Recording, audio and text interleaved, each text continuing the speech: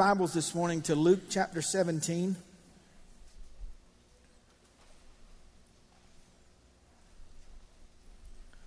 Luke chapter 17.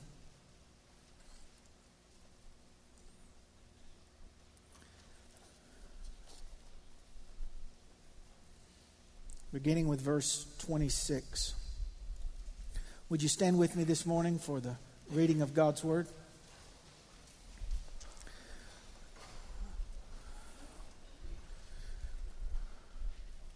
This is the second in our series on things to come. How many of you were here a couple of weeks ago when I started with the first one? I encourage you to go back online if you weren't. These are strong words. They are, and I say this very meekly, prophetic words in that they're foretelling the future as God gave it to us. They're going to be dividing words. It's going to anger people. It's going to bring some resistance. But it is my opinion that they that love God's Word, we cling to it not because it's easy to hear, but because it's from Him. And so follow along in your Bibles this morning. Luke 17, beginning with verse 26. And as it was in the days of Noah, so shall it also be in the days of the Son of Man. They did eat, they drank, they married their wives, they were given in marriage until the day that Noah entered into the ark and the flood came and destroyed them all. So Noah and his wife ate in the ark. Does it say the Lord destroyed everyone else? We're being told that love wins. Yes, it does. Love is the preeminent thing. But we cannot push God into our definition of what love is. The Bible says, behold the goodness, the love, and the severity of God. The goodness and the severity. And it says that God, besides Noah and his family, destroyed the world. That would include children, disabled, elderly. It grieved him. And I'll get to that in a moment. And there was judgment that fell there. And in the days of the Son of Man, which means after Jesus came as a man, and in the days of the second coming, the catching away of the church, the 3.5 years, the second coming where Jesus, the first time in the rapture, He brings the church to Himself. And in the Revelation, He brings the church with Him. In those days, in that period, it's going to be like the days of Noah. God's telling us, He said, these are things you can look for, symptoms. But be assured that judgment still came. Okay? So, where was I at in my scripture? Help me. 28. There I am. Likewise, also as it was in the days of Lot, they did eat, they drank, they bought, they sold, they planted, they builded. But the same day that Lot went out of Sodom, it rained fire and brimstone from heaven and destroyed them all. Even thus shall it be in the day when the Son of Man is revealed. Now at the rapture, He's not revealed. At His coming, that's the way it's going to be. In that day, he that is upon the housetop and his stuff is in the house, do not come down to take it away. And the ones that are in the field, let them likewise not return back. Remember Lot's wife. And while you're standing, just let me read this to you in 2 Peter 2. But there were false prophets also among the people, even as there will be false teachers among you, who will bring in damnable heresies, even heresies, even denying the Lord that bought them, and bring upon themselves swift destruction. And many shall follow their pernicious ways, by reason of whom the way of truth will be evil spoken of.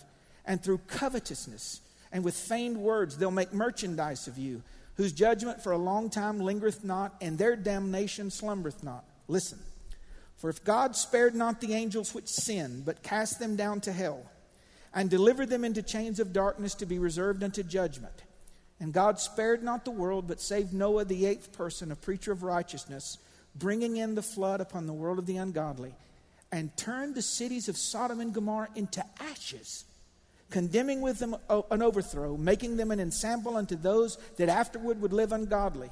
But He delivered Lot, the just man, who was vexed with the filthy conversation of the wicked.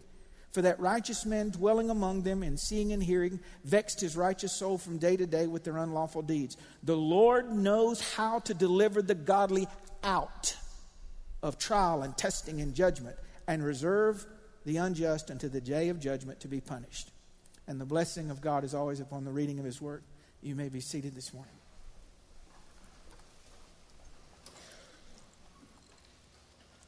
In our first part, we talked about things to come. We talked about the things that have happened, the things that may happen, and the things that will happen.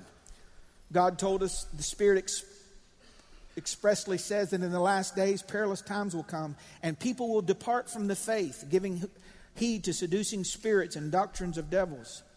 There will be a great backsliding in the church, because that day, the return of the Lord, cannot come unless there first is a great falling away.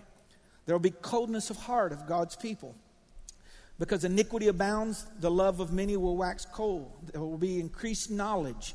And we all know the exponential knowledge that's happened in the last 100 years globally. There will be depravity, anarchy, lawlessness, immorality, uncleanness, and without natural affection. And there will be a push towards the unification, which we see it in its beginning stages, but will be manifest in the earth very shortly. A pushing towards a one world religion, which means it doesn't matter what you believe, it all works, it all leads to the same place. There will be a one world government, and there will also be a one world currency. But this morning I want to focus on two things: the days of Lot and the days of Noah.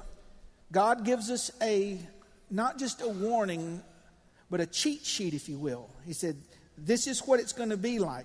It's not to bring fear, it's to bring confidence, because if it plays out like He says, we know that it's going to end like He says. So I want us to look at the days of Noah. Letter A. They were unaware.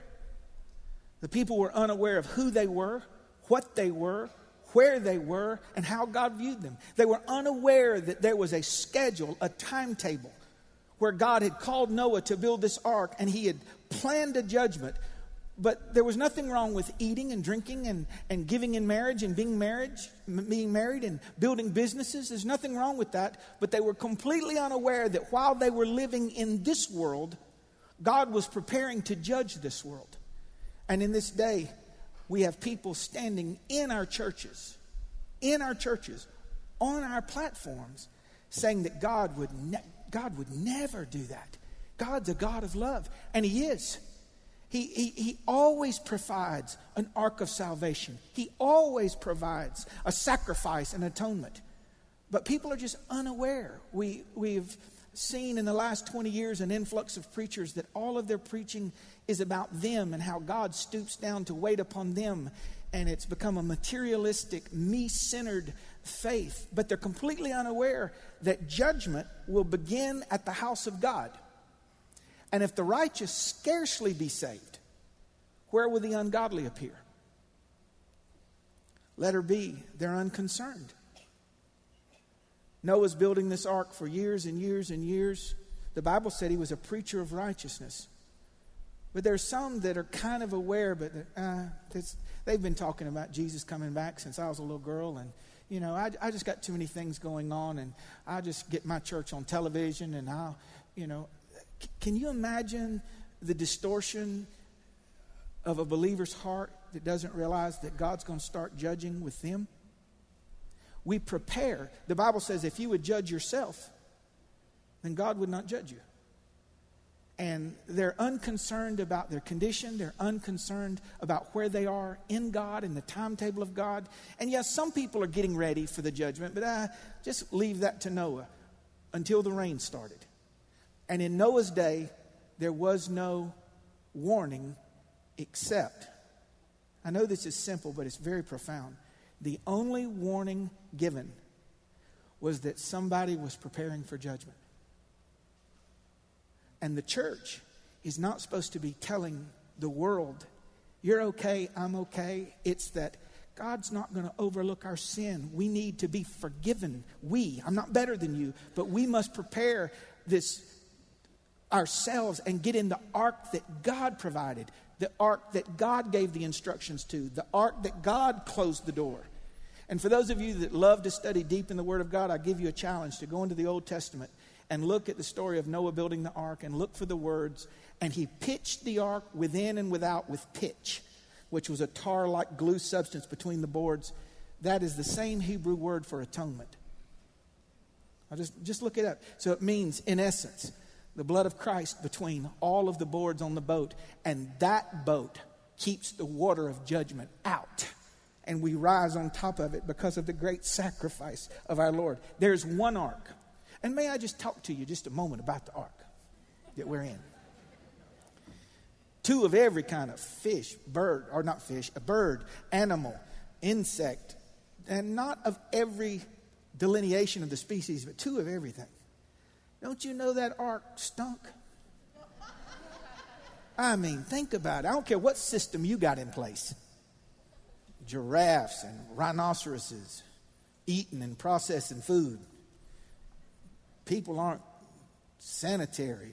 Where do you wash in a earthly flood? Whatever's on board, you know that everybody was funky on that boat. And I'm trying to use a little bit of humor because I want you to see this. They point at us and they say, look how you don't have it together, and look how there's stink there, and look how you're not all you planned on being. And they dissect and criticize our ark. But baby, it's the best thing afloat. It's the best thing afloat. When it was built as it was supposed to be built, they were still unaware and unconcerned. And the only warning given was that other people were preparing. We are going to stand before the Lord and give an account for the deeds done in our body. We are. They were unmoved by Noah's actions, by Noah's words, by Noah's preparation, and Noah's righteousness. It just didn't move them. They acted as if there was nothing to prepare for. And as it was in the days of Noah, so shall it be in the days of the Son of Man when he returns. They were unwilling to listen, to consider, to move, to change, to humble oneself, and to repent. They were unprepared. No plan whatsoever. Whether ignorance or arrogance, it doesn't matter. The result was the same. There were people that were judged that didn't even know it all. There were people that knew what Noah was doing. Noah told them, and they said, I don't care, and walked off. So there's the ignorant that didn't know anything, the arrogant, the unconcerned, but they all perished the same way.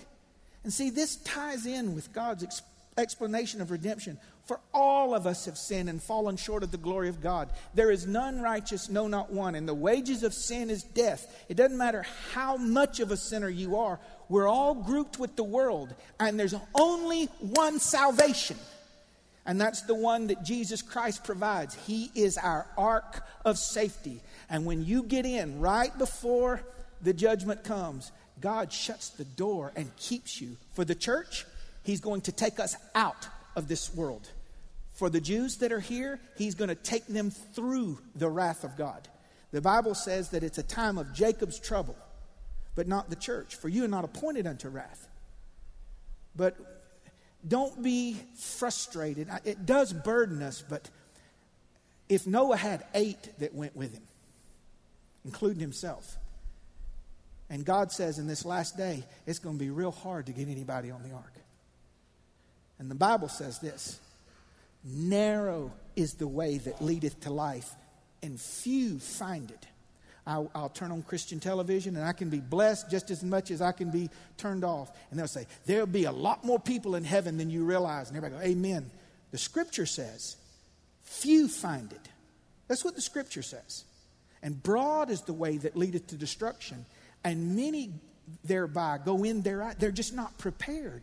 And you need to make sure that your sins are forgiven, that you've worked out your salvation in fear and trembling, and you have allowed the Lord to cover you in pitch, the outside. That's the only thing that keeps the water of judgment out, the shed blood of Jesus Christ for your sins. They were unprepared, but there was a remnant righteous there in the minority. Talk about being in a minority. Noah was it. Noah moved by fear. Where's the fear of the Lord in the church? The fear of the Lord is the beginning of wisdom. Noah prepared his ark for his family by fear. Not the fear that he wasn't going to make it.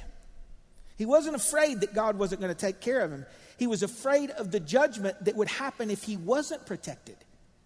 And so that fear makes us get into God, solely into God, and hold on to God. And if you have the fear of God, listen, if you have the fear of God, you don't fear nothing else.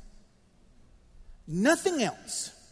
I am absolutely secure. I don't care what the Supreme Court says. I don't care what our president says or any other president says. The Bible tells me that this world is going to come together and unite itself against God. They are going to despise and persecute again the Jews.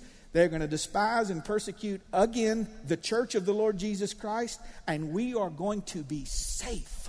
We are going to protect it. And those that give their life for the sake of the gospel, for the sake of Christ, will be rewarded with a martyr's crown by Jesus Christ himself, as it was in the days of Noah. Unprepared, unmoved, unwilling, unrepentant. And we have preachers telling them, it don't matter what you believe. It don't matter how you live. God, love wins, baby. God just embraces us all. And there's going to be some things I talked about today that are going to alienate some of you. And I don't have an option. I have to tell you the truth. Follow this. I'm going to show you how depraved we are. When the sexual revolution happened in the 60s and 70s, and some of our teenagers go, what? We'll tell you about it later. When it come around in the 60s or 70s, we all knew it was wrong, but it happened anyway. Free love, you remember? Love anything. Love a rock. It don't matter. You know, love more than one. And we're not even going to get into hygiene of that day. Anyway. But now, the church knew it was wrong. Okay? Because sex outside of the confines of marriage between one woman and one man, in the confines of marriage, was wrong. So fornication was wrong. But they said, free love, free love. The church couldn't stop it, because we can't stop evil, but we knew it was wrong. Roe versus Wade, we now legally say you can kill children in the womb of a lady if she so decides. The church knows it's wrong. We can't stop the evil that happens, but we know it's wrong. So, fornication is sex between a man and a woman that are not married. They're not exclusive. That was wrong. Abortion was wrong. But now, with the legalization of same-sex marriage, the church doesn't even know it's wrong. And you can paint me however you want, but I want to look you now. I don't hate anybody. I'm not mad at anybody, and I don't think I'm better than anybody. Let me tell you, I am the worst of the worst. That's why I desperately need a Savior to save me from my sins. I'm not judging anyone.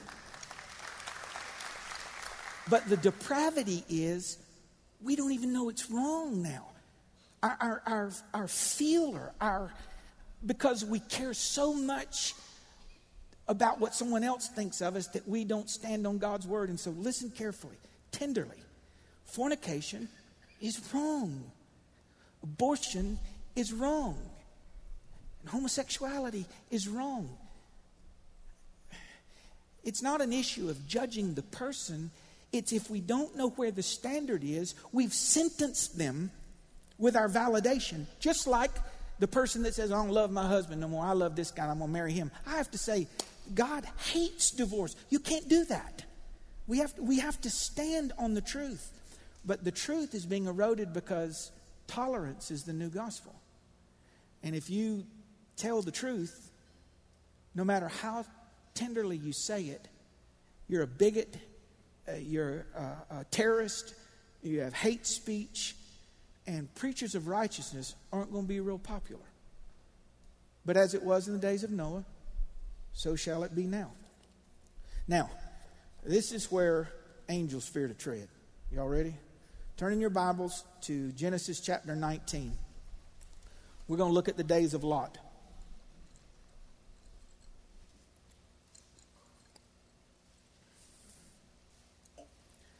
And we're going to have them on the screen for you today. Do you know when you read the Word of God, first of all, you read it historically. It's as it happened. You can read it symbolically. But God is so powerful, He also layers it. There's application historically. There's application geographically, geopolitically, to you individually. There's instruction that happens. And I've never seen some of the things I'm going to share with you, but the Lord has really burdened me, more so than I can recall in a long time. I don't know that I've ever preached a series on the end times, and I feel like the Lord's just really overshadowing me and showing me things in this passage. So, are we clear that the Bible says, as it was in the days of Noah and Lot, that's what it's going to look like? So we've covered Noah. Now I want you to look at this about Lot. And before I get to Genesis 19, let me read these verses. Genesis 13:3. The people of Sodom were wicked, and they were sinners before the Lord. The symptoms of Sodom, some of them you can find in Ezekiel. This was the iniquity of your sister Sodom. They were proud, fullness of bread and abundance of idleness, which means they were arrogant, self-centered, and it says they neglected the poor and needy. They lived a self-centered life. So it wasn't just sodomy. We get our word sodomy from Sodom. It wasn't just homosexual behavior in Sodom and Gomorrah. It was self. It was, as long as I have enough, the pursuit of materialism, idleness, and turn their back on the poor and the needy. It wasn't just sexual sin. Watch.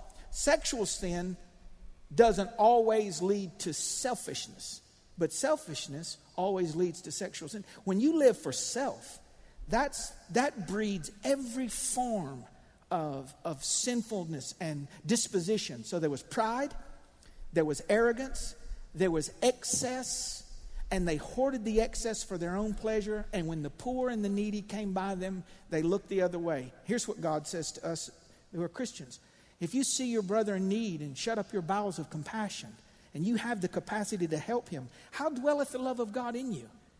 So we don't want to partake, but people are now making their life about themselves. And if I don't preach what you want me to preach, we'll go shop somewhere else. Or they pick churches based on, what do you have to give me? Not, Lord, where do you want me to go? Well, y'all ain't got nothing for this group. Well, but did the Lord send you? So it's a self mentality. So in Sodom, the sins of Sodom, in this passage in Ezekiel: pride, abundance of goods, and a self-centeredness that kept it to themselves. And they were idle. They weren't productive in godliness. There was an idleness, which means they, here it is, spent their life on themselves instead of investing their life in other people. Okay, that's the sin of Sodom.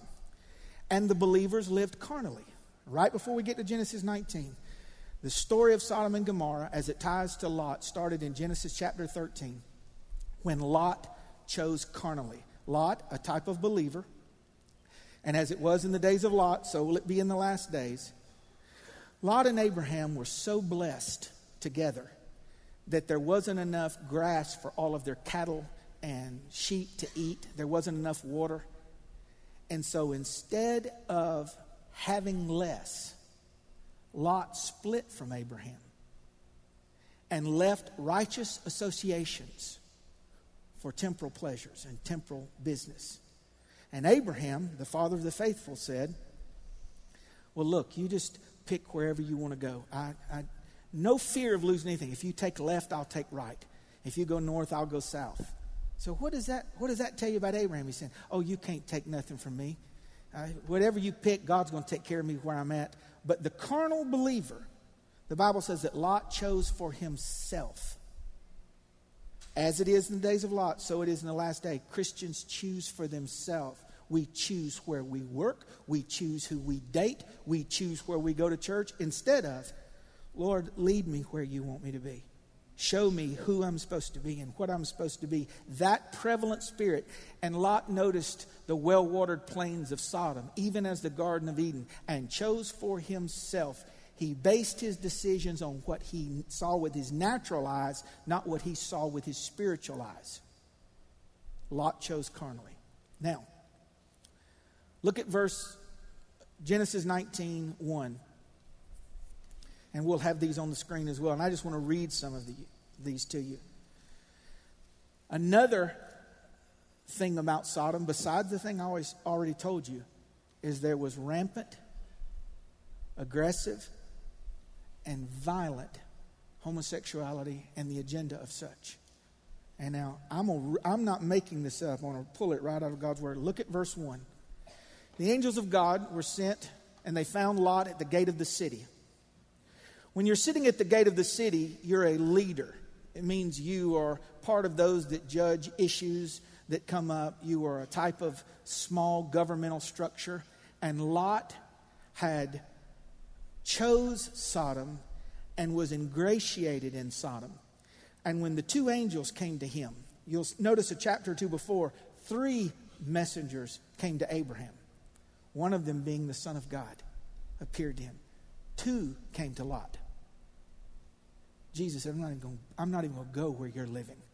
And sent the 2 messengers. And Lot, we don't know if he knew they were angels or not, but he knew they were different and dignitaries, and he invited them into their house. You know what the angel said? No, thank you. We'd rather sleep outside.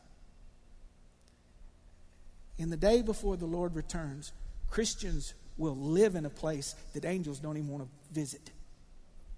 It's right there. We don't know. This is not good. In verse 2, the angels did not want to spend the night in the place Lot had chose to live.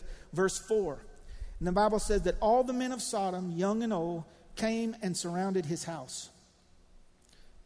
So what does this mean to us? So here are men and boys, surrounding the house of Lot, demanding to bring the 2 men they thought were men out so that they could know them. And the Hebrew word know them is the same way that Adam knew his wife and gave birth to Cain and Abel. We want to have sex with them. Let me just read this to you. They demanded access to his home and those that were under his care. They demanded access to his home. And I know some of what the world would say, well, of course that's wrong. It has to be consensual. But in verse 13, the angels had revealed that the Lord had sent them to destroy the city before their attempt to overtake his home. So we say, well, God was just mad at how they were doing that. Of course, you can't just rape someone. No. God sent the angels before they ever surrounded his house. And here's the spiritual parallel. Where fornication is pushed through the television and through movies, and the Roe vs. Wade is pushed through in the media and all, this is a sign of an idea, an attitude that says, you will open your house to me, and we will have access to the people in your home. And so a believer either has to stand or give consent. Now it gets even trickier here in just a moment. There is a spirit of this age. Whether you ever try to seduce my little girls or not, if another lady tried to seduce my little girls or not, and they say, well, we'd never do that. But God teaches us that the idea of it consensual brings absolute wrath. That's not me hating someone. That's his word. And so the issue is not consensual. The issue is evil. In the same way, fornication is evil. Adultery is evil. Murder is evil. It's the same thing, but God calls this sin an abomination because it's contrary to pattern. Verse 7, look at Lot's confusion. The men were beating on the door, and they said, let these men out so that we may know them. And Lot said, please, my brothers, he begged, do not do such a wicked thing. Okay, pan back. They're beating on the door. The angels are inside, and they're asking to bring them out so they could rape them, so they could have sex with them. They haven't volunteered this, so this is against their will, right? And Lot says, please, my brothers, do not do this wicked thing. Here is a perfect type of the indecisive, cowardly Christian. Please, my brothers. They're not his brothers. But he also says, that's a wicked thing. Well, if it's a wicked thing, what are you doing living there? And you'll find in the days before the return of the Lord, we have Christians that don't know who they are. On one hand, they hold the world's hand and say, yeah, just God's okay with everything. And then they'll have moments where, well, that's wicked. How did he determine it was wicked? Well, he had the idea, well, it's wrong to violate a stranger. He cared more about being politically correct than being spiritually correct. And as it was in the days of Lot, that's how it is today. We're known by what we won't say. Because, and you'll see in a moment, when you call something wicked, that's wicked.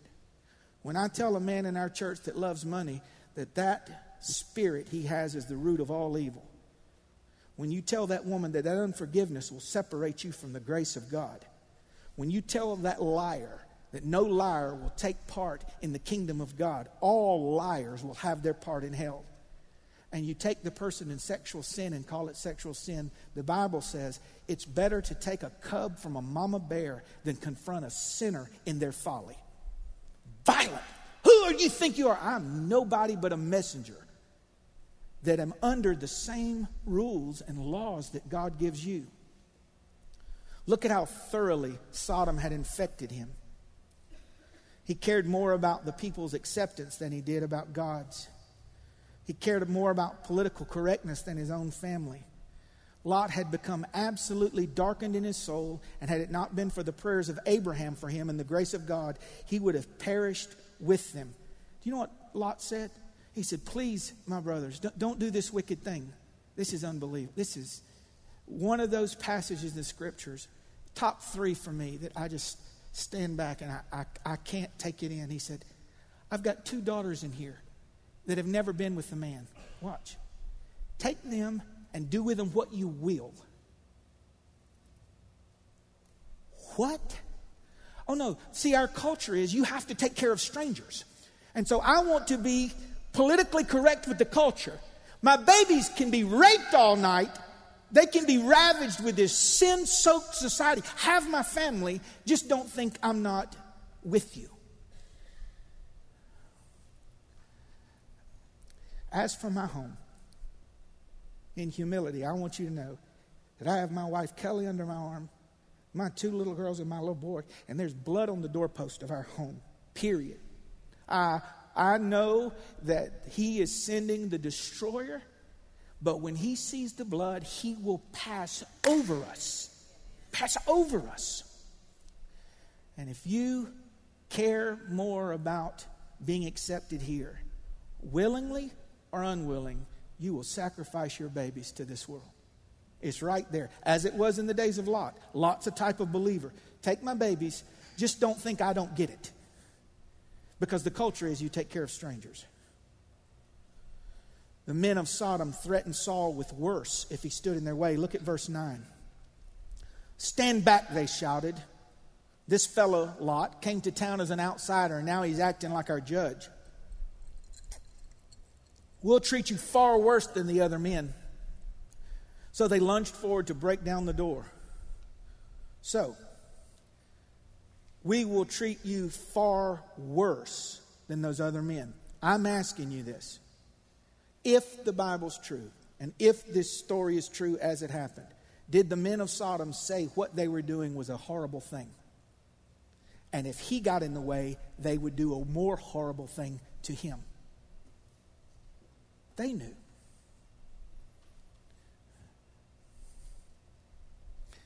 Anger. You get in our way. You tell me I'm a sinner.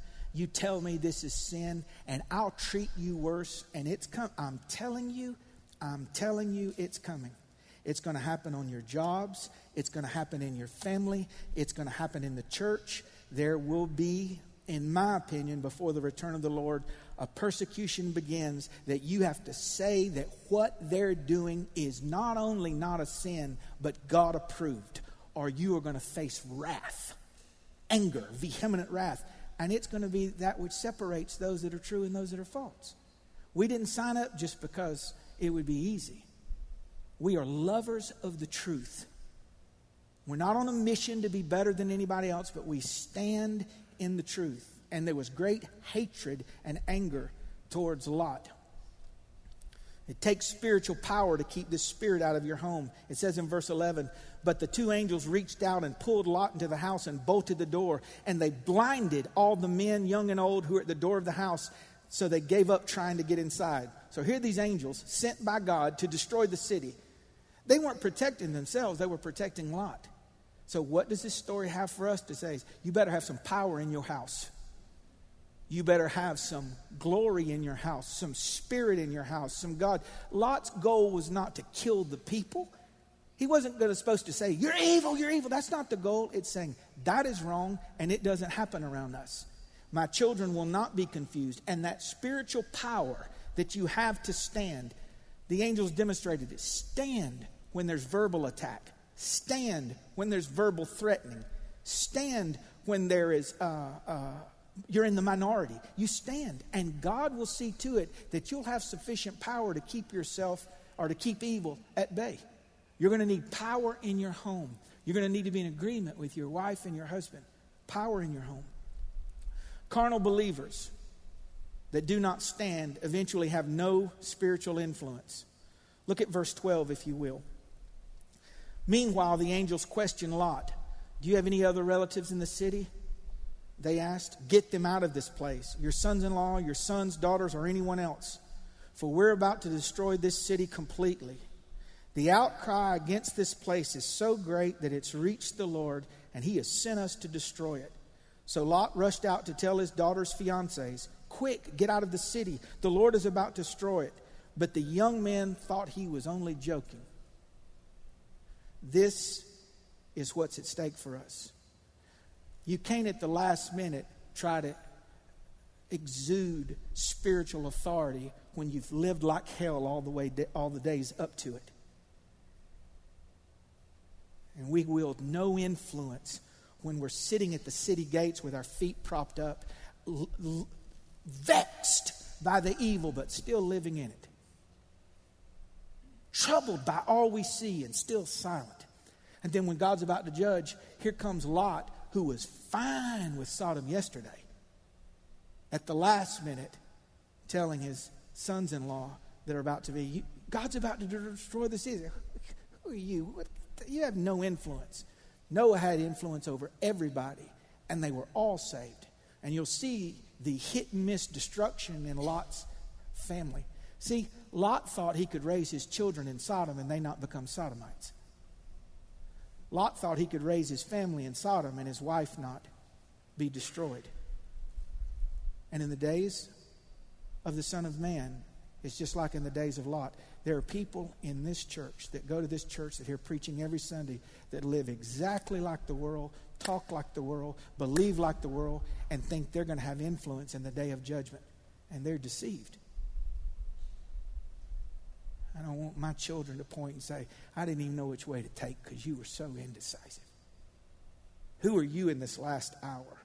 And we're going to have believers with no influence in their homes because how they live up to this final hour. And I know this is heavy, but just bear with me. Verse 15. The next morning the angels became insistent. Hurry, they said to Lot. Take your wife and your two daughters who are here. Get out right now, or you will be swept away in the destruction of this city. And I want to tell you as your pastor, if you do not want to be punished with this world, separate yourself from this world. Come out from among them. Be ye separate, says the Lord. Touch not the unclean things, and I'll be your God. Well, how do we come out of the world? It's hard. You pull back. You say, I can't do that. I can't watch that. I can't listen to that. I am not that. I don't believe that. And you're separate. And there's a suffering that takes place when you separate yourself from the world. You're outcast. And the Bible says this is how we suffer with the Lord. We go outside of the camp, just like Jesus went outside of the camp, bearing his reproach. In the same way he suffered and died outside of the camp, we suffer. We walk that same pathway with him, taking upon ourselves the same sufferings. Nobody wants to be hated. I get the hate email every time I preach on something like this. Either hate or disappointment. That you're not a guy that loves. And I'm so disappointed in this place. I won't be back. No one likes that. And you need to know that you're not what they say you are just because you stand.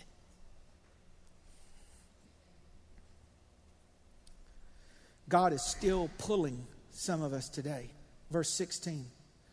When Lot hesitated, the angel seized his hands and the hands of his wife and his 2 daughters and rushed them, pushed them, pulled them outside the city, for the Lord was merciful. I heard in my heart the Lord say to tell you that there are people here, He has been pulling on you nonstop. Pulling, because He knew if He let go of your hand, you'd stay. I know I'm supposed to share that today. Let's back away from the heavy subject. Anybody can relate to this? You are delivered from something, you stop doing something, you turn your back on a sin, and it starts to pull a little bit, it starts to pull a little bit, it starts to pull a little bit, and you get close, and then the Lord convicts you. You get so frustrated. You just want to say, just leave me alone about it. I don't get to do anything. Just leave me alone about this little bitty thing. And I know the danger in that. And the danger in that is, Lord, if you ever take your Holy Spirit from me, I'm done. David said, oh God, take not the Holy Spirit from me. Restore unto me the joy of your salvation and renew a right spirit in me. Lord, this is what I pray for me. Don't ever stop convicting me. Don't ever let go of my hand. Don't ever, because we'll go back and He'll say, no, you're going to die here. And I'm grateful, God, I want to say publicly, I'm grateful that when I'm hard-hearted and duplicitous and I'm carnal, that you are so gracious to grab my hand and my wife's hand and pull us back towards safety. That's the gift of conviction. God, don't ever stop convicting us so that we can live in a false security. False secure people are secure until judgment comes. And they realize it's false, a false security. You know what that looks like? It's time to make something lighthearted. We've been talking heavy. Y'all remember when you used to go to the club or to the bar, or Crystal Pistol or whatever, and shoot pool, and there's this guy in there with about 3 teeth in his head. Ain't washed his hair since the Korean War. You brush with, he floss with a ski rope in there. And he's had about 15 cold ones. And he's about 106 pounds wet.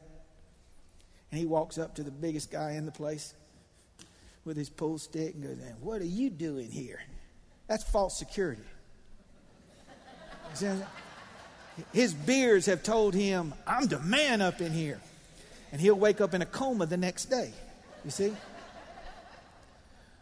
When we're drunk on this world,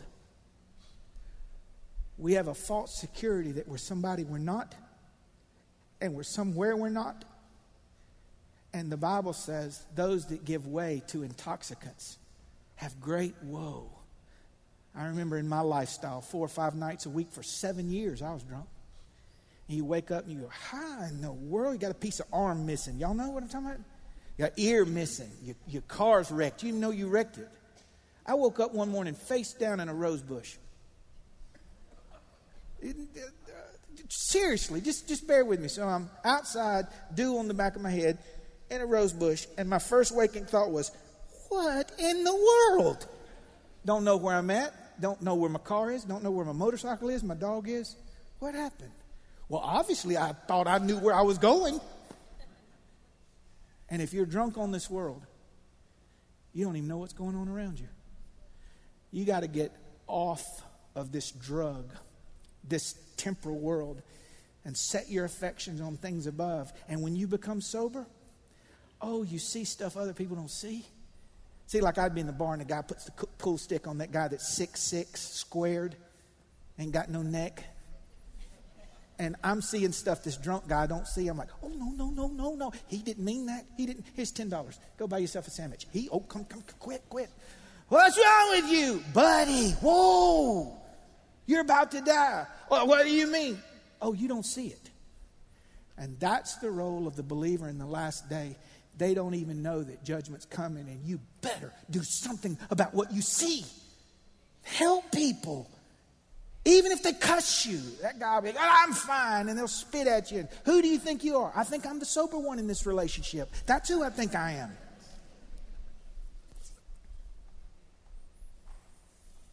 God is still pulling you. You ought to thank Him for His hand on your wrist. And there will be those who have all but escaped the wrath to come, who will in the end show their true affections, and they'll turn back to the world that holds their heart. Lisa, would you mind playing for me today? Would you mind? There will be those who have all but escaped the wrath to come, and who will in the end show where their true affections are, and will turn back to the world that holds their heart. It says in verse 24 that the Lord rained down fire and burning sulfur from the sky on Sodom and Gomorrah. He utterly destroyed them. He utterly destroyed them, along with the other cities and villages of the plain, wiping out all of the people and every bit of vegetation. But Lot's wife looked back as she was following behind him, and she turned into a pillar of salt. So what's that look like? Angels having Lot's arm. Angels having his daughter's arm, pulling his wife. And God told them through the messenger, don't look back. Don't look back. And when she looked back, she was not judged for the look. The look only showed you what was in the heart. I didn't want to leave Sodom. And if you don't want to leave Sodom, you die with Sodom. And Lot made it out, and his wife was, let me just say that most commentaries and theologians believe that Sodom is nearby or as the Dead Sea. That's where all that salt came from, great heat. She was just burnt to ashes and solidified in one moment. And I don't want there to be people in our church when the Lord comes at the very last moment. It shows that they never wanted to be with the Lord, that this world was their home. I picture it like a hot air balloon. I want Kelly, help me cut the ropes to this world. Just one that would keep me here. One rope that would keep me here. And Jesus said, remember Lot's wife? As it was in the days of Lot, so shall it be. And there'll be believers that have sung the songs, took communion, laid hands on people, prayed, that won't leave because they love this world. And if you love this world, you are the enemy of God. That's Scripture. Judgment is coming, and it will be unmistakable, unavoidable, global, and without mercy. Judgment is coming, but so is the Lord. And He knows how to deliver the godly, just like He knows how to punish the unjust. In Matthew, Jesus told His disciples, He said, there's some of you here today that are going to see me in my glory before you die. And the next day, Jesus is on a mount of transfiguration. We call it the Mount of Transfiguration. They didn't know it was the Mount of Transfiguration. And He was there with James and John and Peter. And there appeared beside Him Moses and Elijah. And they were transfigured, metamorphosed, which means there was a glorified body now. They had already been changed. And they said, oh, this is good that we're here. Let us build tabernacles. And the voice said, please be quiet and just listen to Jesus. And then the other two vanished. What is the significance of that? I'm glad you asked. Moses is a type of the believer that dies. Elijah is a type of the believer that never died. He was taken away. The ones that are joined in heaven. And He was letting us know this is what it's going to look like. Those of your loved ones that have passed on, they're going to be with me and you're going to be with me. Noah made it through the judgment. Lot was taken out of the judgment. See, even though it's not a perfect type, the type is there. Judgment's coming, but so is Jesus. And we have to pay the price. We have to represent so that our friends and family know how to get there.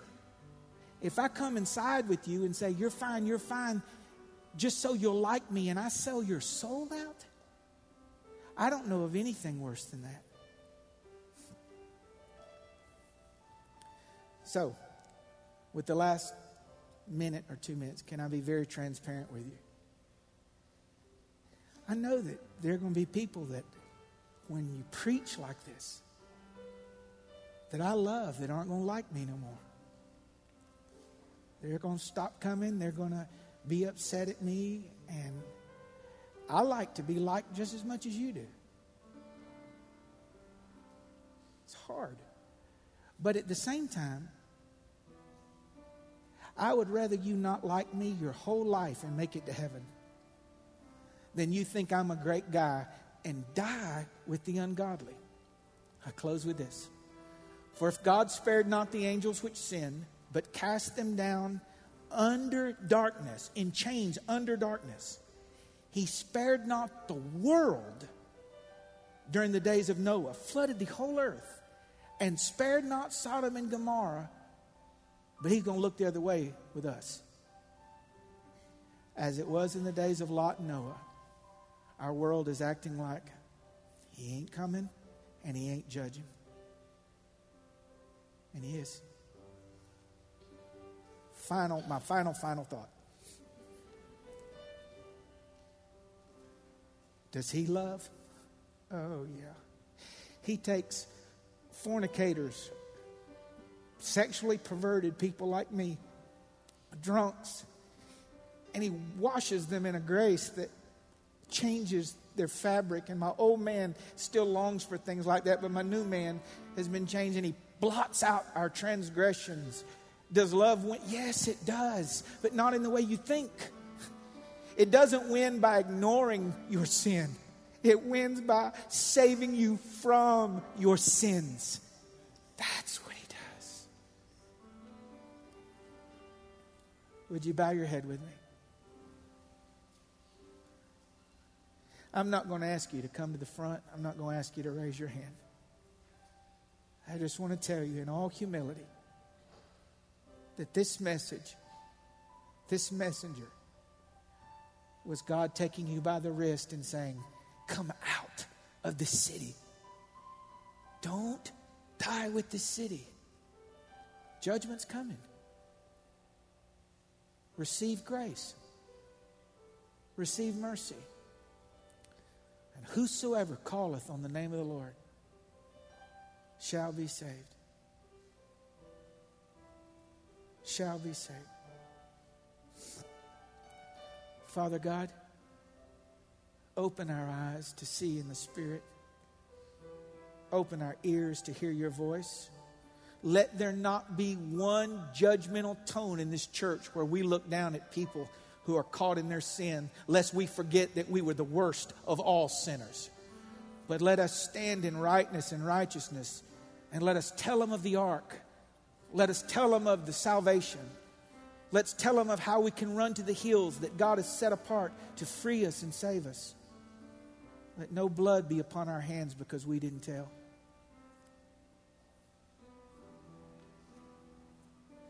Love you today, Lord. I pray that today I said what you told me to say in a way that you would want me to say it. And I pray that people will draw closer to you than ever before. Because time's running out. The Lord is at hand. The Lord is at hand. Would you stand with me this morning?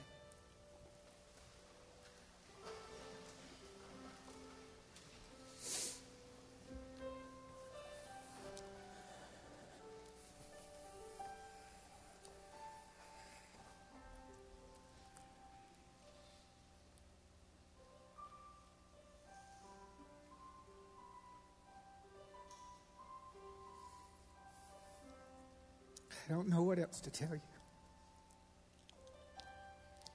Be ready. Get ready. Pack up.